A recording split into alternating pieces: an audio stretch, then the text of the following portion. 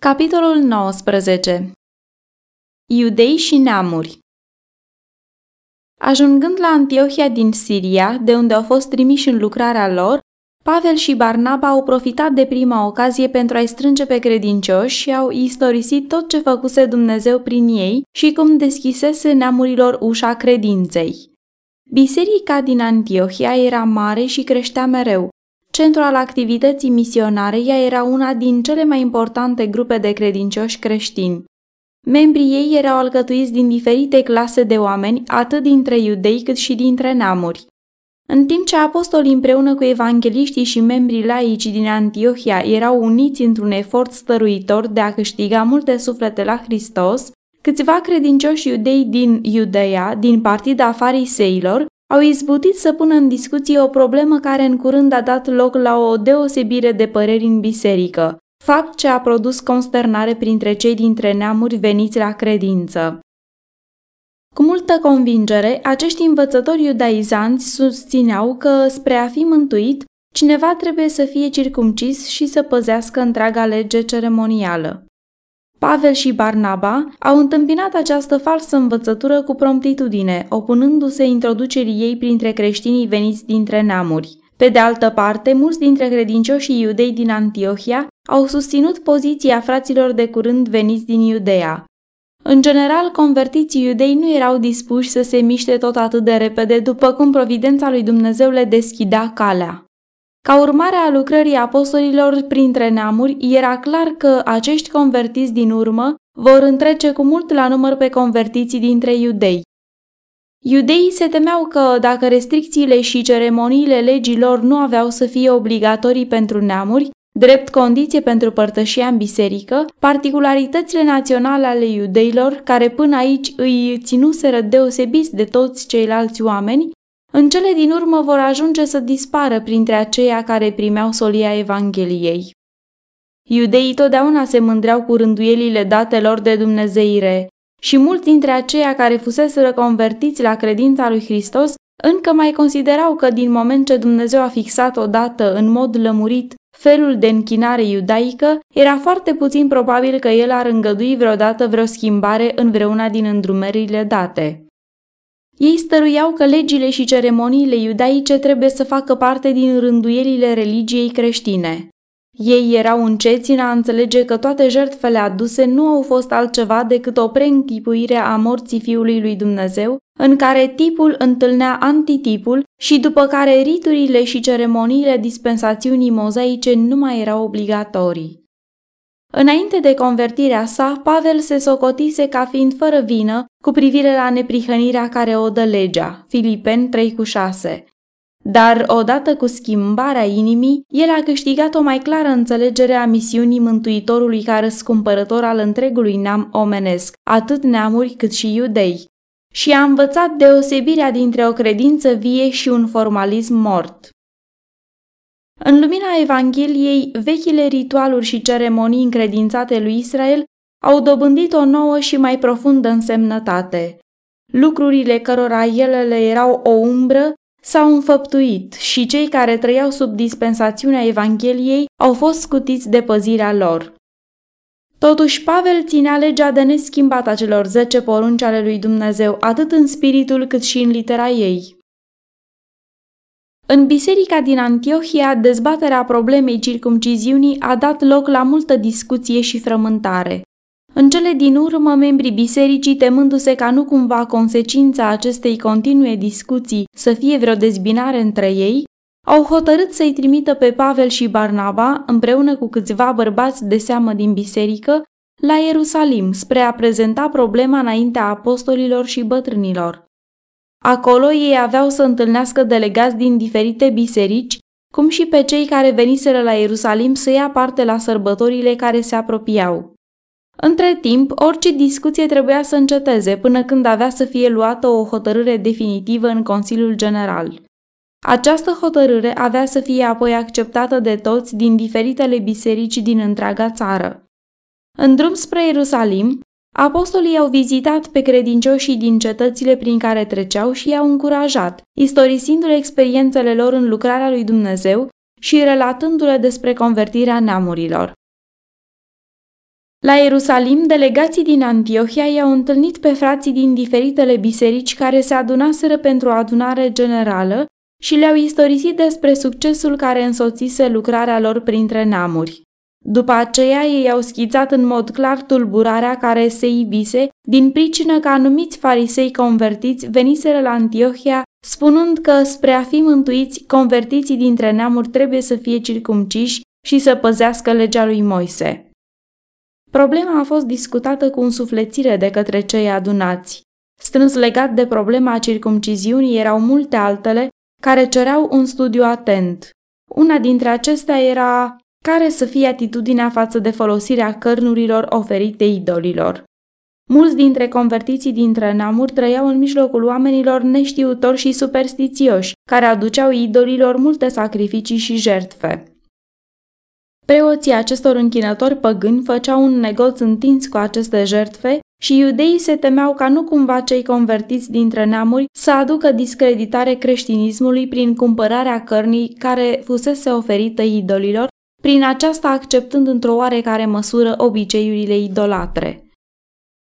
De asemenea, neamurile obișnuiau să mănânce carnea animalelor care fuseseră sugrumate, în timp ce iudeii au fost îndrumați de Dumnezeu că atunci când animalele erau sacrificate pentru hrană, să se dea o deosebită grijă ca sângele să se scurgă din trup.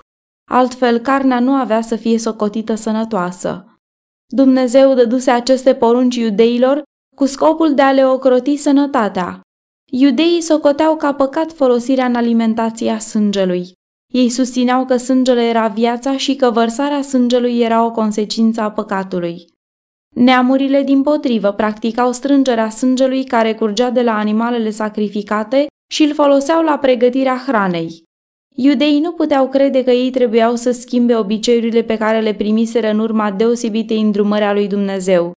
Prin urmare, după cum stăteau lucrurile atunci, dacă iudeii și neamurile ar fi încercat să mănânce la aceeași masă, cei dintâi ar fi fost jigniți și grav insultați de ceilalți. Neamurile, în mod deosebit grecii, erau cât se poate de liberi în deprinderi și exista primejdia ca unii, neconvertiți în inima lor, să facă numai o mărturisire a credinței, fără a renunța la practicile lor rele. Iudeii creștini nu puteau suferi imoralitatea care nu era socotită de păgâni ca o crimă așa de mare. Iudeii susțineau deci că este un lucru deosebit de important ca circumciziunea și păzirea legii ceremoniale să fie impuse și convertiților dintre neamuri ca o dovadă a sincerității și devoțiunii lor. Ei credeau că prin aceasta vor preveni intrarea în biserică a acelora care, primind credința fără convertirea inimii, ar putea după aceea să facă de râs lucrarea prin imoralitate și excese. Diferitele puncte incluse în lămurirea principalei probleme în discuție păreau să dea Consiliului greutăți de neînvins. Dar în realitate Duhul Sfânt lămurise deja această problemă prin hotărârea de care părea să depindă dezvoltarea, dacă nu chiar însăși existența bisericii creștine.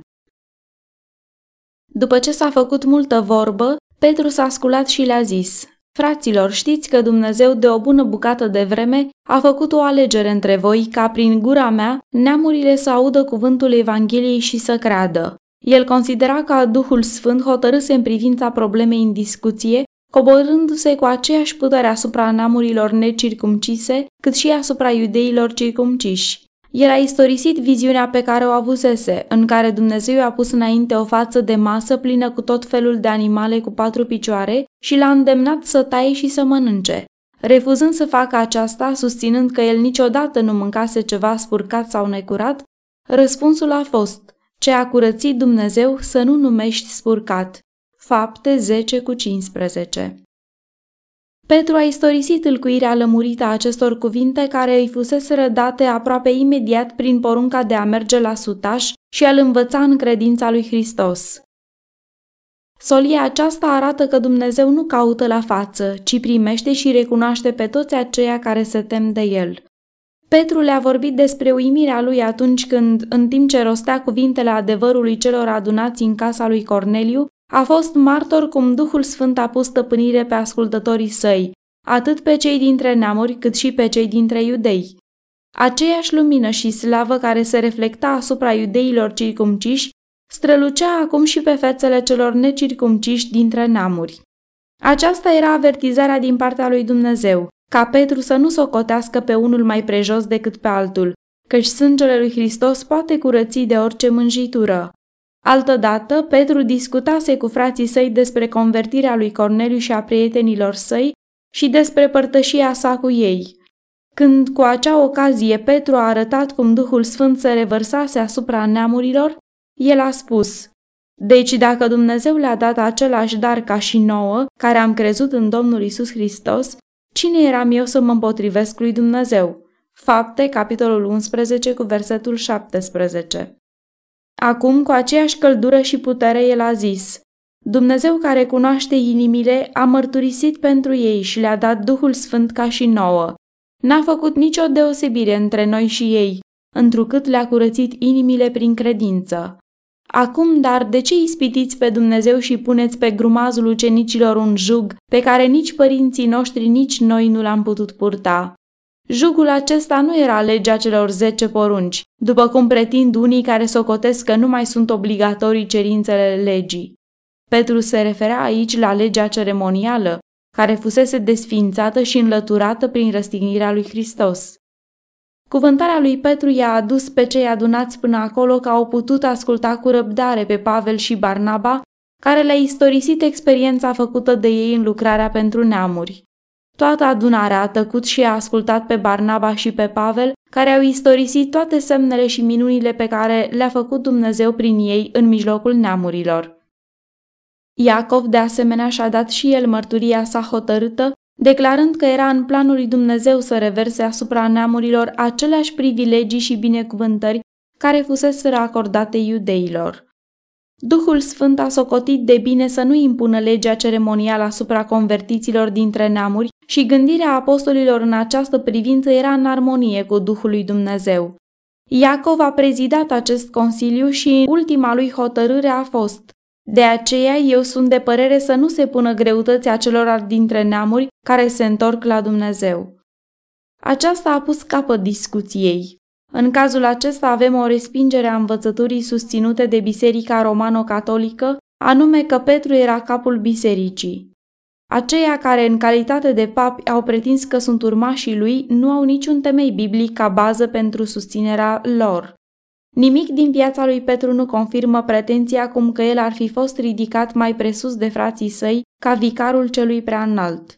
Dacă cei care declară că sunt urmașii lui Petru ar fi urmat exemplul lui, atunci i-ar fi fost totdeauna mulțumiți să rămână deopotrivă cu frații lor. Cu ocazia aceasta, Iacov pare să fi fost ales acela prin care să fie făcută cunoscut hotărârea la care ajunsese Consiliul. Hotărârea lui era ca legea ceremonială și îndeosebi rânduiala circumciziunii să nu fie impusă neamurilor și nici chiar recomandată. Iacov a căutat să întipărească în mintea fraților lui faptul că, întorcându-se la Dumnezeu, neamurile au făcut o mare schimbare în viața lor și că ar trebui să se aibă multă grijă ca aceștia să nu fie tulburați cu probleme încurcate și îndoielnice de puțină însemnătate, ca nu cumva să se descurajeze în a urma lui Hristos. Totuși, convertiții dintre neamuri trebuiau să părăsească obiceiurile care erau în contradicție cu principiile creștinismului. Prin urmare, apostolii și bătrânii au fost de acord să îndrume pe neamuri printr-o scrisoare ca să se ferească de carnea jertfită idolilor, de curvie, de dobitoacele sugrumate și de sânge. Erau stăruitor îndemnați să păzească poruncile și să ducă o viață sfântă. Erau de asemenea asigurați că aceia care spuseseră că circumciziunea era obligatorie nu erau autorizați de apostoli să facă acest lucru. Pavel și Barnaba le erau recomandați ca bărbați care și-au pus viața în primejdie pentru Domnul. Iuda și Sila au fost trimiși împreună cu acești apostoli să spună personal neamurilor prin viu grai hotărârea Consiliului. S-a părut nimerit Duhului Sfânt și nouă să nu mai punem peste voi nicio altă greutate decât ceea ce trebuie, adică să vă feriți de lucrurile jertfite idolilor, de sânge, de dobitoace sugrumate și de curvie, lucruri de care, dacă vă veți păzi, va fi bine de voi. Cei 4 slujitori ai lui Dumnezeu au fost trimiși la Antiohia cu epistola și solia ce avea să pună capăt oricărei discuții căci acesta era glasul celei mai mari autorități de pe pământ. Consiliul care hotărâse asupra acestei probleme era compus din apostoli și învățători care se evidențiaseră în întemeierea de biserici creștine printre iudei și printre neamuri și din delegați aleși din diferite locuri. Bătrânii din Ierusalim, cu și trimișii din Antiohia, erau de față și mai erau reprezentate și bisericile cele mai influente. Consiliul a hotărât, potrivit cu ceea ce le dictase judecata luminată și potrivit cu demnitatea bisericii întemeiate pe voința divină. Ca urmare a dezbaterilor, ei au văzut cu toții că însuși Dumnezeu răspunsese de la început la această problemă în discuție, prin faptul că revărsase Duhul Sfânt asupra neamurilor, și ei au înțeles că partea lor era aceea de a urma călăuzirea Duhului. Nu întreg corpul creștinilor a fost chemat să se pronunțe asupra acestei probleme. Apostolii și prezbiterii, oameni cu influență și cu judecată, au fost aceia care au chibzuit și alcătuit hotărârea care, după aceea, a fost acceptată de toate bisericile creștine. Totuși, nu toți au fost mulțumiți cu hotărârea. A fost o mică grupă de frați ambițioși și încrezuți în ei înșiși care au desconsiderat-o.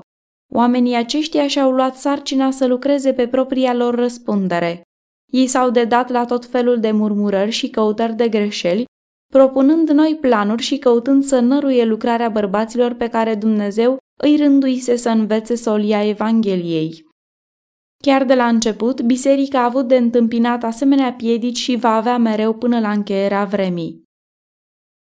Ierusalimul era metropola iudeilor și acolo se găsea cel mai mare exclusivism și bigotism. Iudeii creștinați, trăind cu viziunea templului, firește că îngăduiau minților să se întoarcă la privilegiile deosebite ale iudeilor ca națiune. Când ei au văzut biserica creștină depărtându-se de ceremoniile și tradițiile iudaismului și și-au dat seama că sfințenia aceea deosebită cu care au fost îmbrăcate obiceiurile iudaice va dispărea în lumina noii credințe, mulți s-au mâniat pe Pavel ca fiind el acela care, în mare măsură, a pricinuit această schimbare. Nici chiar ucenicii nu erau cu toții pregătiți să primească din inimă hotărârea Consiliului. Unii erau plini de râvnă pentru legea ceremonială și ei l-au privit cu neplăcere pe Pavel, fiindcă socoteau că principiile sale cu privire la obligațiile legii iudaice nu erau așa stricte. Hotărârile largi și mult cuprinzătoare ale Consiliului General au adus încredere în rândurile credincioșilor dintre neamuri și lucrarea lui Dumnezeu se dezvolta tot mai mult.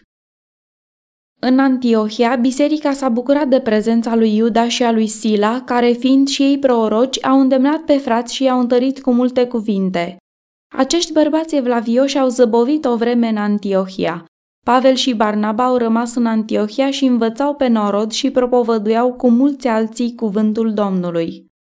Când cu o ocazie mai târziu Petru a vizitat Antiohia, el a câștigat încrederea multora prin purtarea sa prudentă față de convertiții dintre neamuri. Pentru o vreme, el s-a purtat potrivit luminii date din cer. El a învins atât de mult prejudecata firească, încât a stat chiar la masă cu convertiții dintre neamuri. Însă, când unii dintre iudeii care țineau cu străjnicie la legea ceremonială au venit de la Ierusalim, în mod neînțelept, Petru și-a schimbat atitudinea față de convertiții dintre păgâni. Unii dintre iudei s-au prefăcut și ei cu el, așa că până și Barnaba a fost prins în lanțul fățărniciei lor. Descoperirea acestor slăbiciuni din partea acelora care fuseseră respectați și iubiți ca niște conducători a lăsat o foarte dureroasă impresie în mințile credincioșilor dintre neamuri. Biserica era amenințată de dezbinare, însă Pavel, care a văzut influența nimicitoare pentru biserică prin purtarea cu două fețe a lui Petru, l-a mustrat pe față pentru ascunderea adevăratelor sale sentimente. În fața bisericii, Pavel l-a întrebat pe Petru: „Dacă tu, care ești iudeu, trăiești ca neamurile și nu ca iudeii, cum silești pe neamuri să trăiască în felul iudeilor?” Galateni 2, cu 13 și 14. Petru a văzut greșeala în care căzuse și a căutat de îndată să îndrepte răul pe care îl săvârșise atât cât îi stătea în putere. Dumnezeu, care cunoaște sfârșitul de la început, i-a îngăduit lui Petru să-și dea pe față slăbiciunea caracterului său, pentru ca încercatul apostol să vadă că în sine însuși nu era nimic cu care să se mândrească. Chiar cel mai bun dintre oameni, dacă este lăsat singur, va greși în judecata sa. Dumnezeu a văzut de asemenea că în vremurile viitoare unii vor fi amăgiți să pretindă pentru Petru și pentru pretinși lui urmași prerogativele înalte care aparțin numai lui Dumnezeu. Și acest raport al comportării apostolului avea să rămână ca o dovadă a slăbiciunii sale și a faptului că el în niciun chip nu era mai presus de nivelul celorlalți apostoli. Istoria acestei abateri de la dreptele principii stă ca o solemnă avertizare pentru bărbații ce se găsesc în locuri de răspundere în lucrarea lui Dumnezeu, ca nu cumva să aibă o cădere de la integritatea lor, ci dimpotrivă să stea tari la principiu. Cu cât sunt mai mari răspunderile puse asupra uneltei omenești și cu cât sunt mai mari ocaziile lui de a porunci și a supraveghea, cu atât mai mult va produce vătămare, și aceasta în mod sigur dacă nu urmează cu mare grijă calea Domnului și nu lucrează în armonie cu hotărârile la care a ajuns trupul întreg al credincioșilor printr-un consiliu unit. După toate scăderile lui Petru, după căderea și restabilirea lui, după îndelungații lui ani de slujire, cunoașterea atât de aproape a lui Hristos, cunoștința lui despre umblarea Mântuitorului în totul, potrivit principiilor drepte, după toate îndrumările primite, după toate darurile, cunoștința și influența dobândite prin predicarea și învățarea cuvântului, nu este ciudat ca el să se poarte în mod fățarnic și să ocolească principiile Evangheliei de teama oamenilor sau pentru a primi cinste? Nu este ciudat ca el să șovăie în a proceda după dreptate? Fie ca Dumnezeu să facă pe fiecare om să-și dea seama de neputința sa în a-și îndruma propriul său vas drept și sigur în port. În lucrarea sa, Pavel a fost deseori silit să stea singur. El era în mod deosebit învățat de Dumnezeu și nu cuteza să facă vreo concesie care ar fi implicat principiul. Uneori sarcina era grea, dar Pavel a stat tare pentru adevăr. El a înțeles că biserica nu trebuie niciodată să ajungă sub controlul puterii omenești. Tradițiile și cugetările oamenilor nu trebuie să ia locul adevărului descoperit.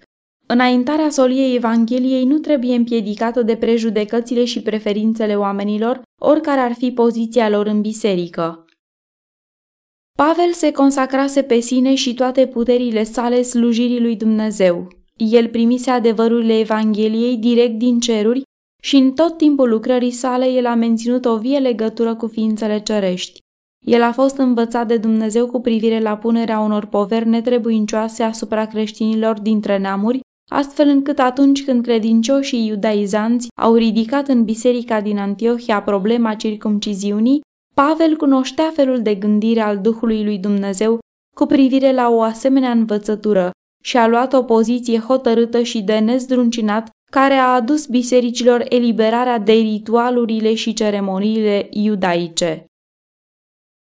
Deși Pavel era personal învățat de Dumnezeu, totuși el nu a avut idei exagerate cu privire la răspunderile individuale. În timp ce aștepta îndrumare direct de la Dumnezeu, el a fost totdeauna gata să recunoască autoritatea dată corpului credincioșilor uniți în obștea bisericii. El simțea nevoia sfatului și când se iveau probleme importante, el le prezenta bucuros înaintea bisericii și se unea cu frații săi în a cere de la Dumnezeu înțelepciune pentru a lua hotărâri drepte.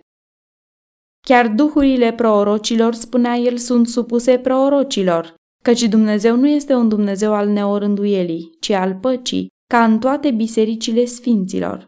Cât despre Petru, el învăța ca toți, uniți în obștea bisericii, să fie supuși unii altora. 1 Petru 5:5.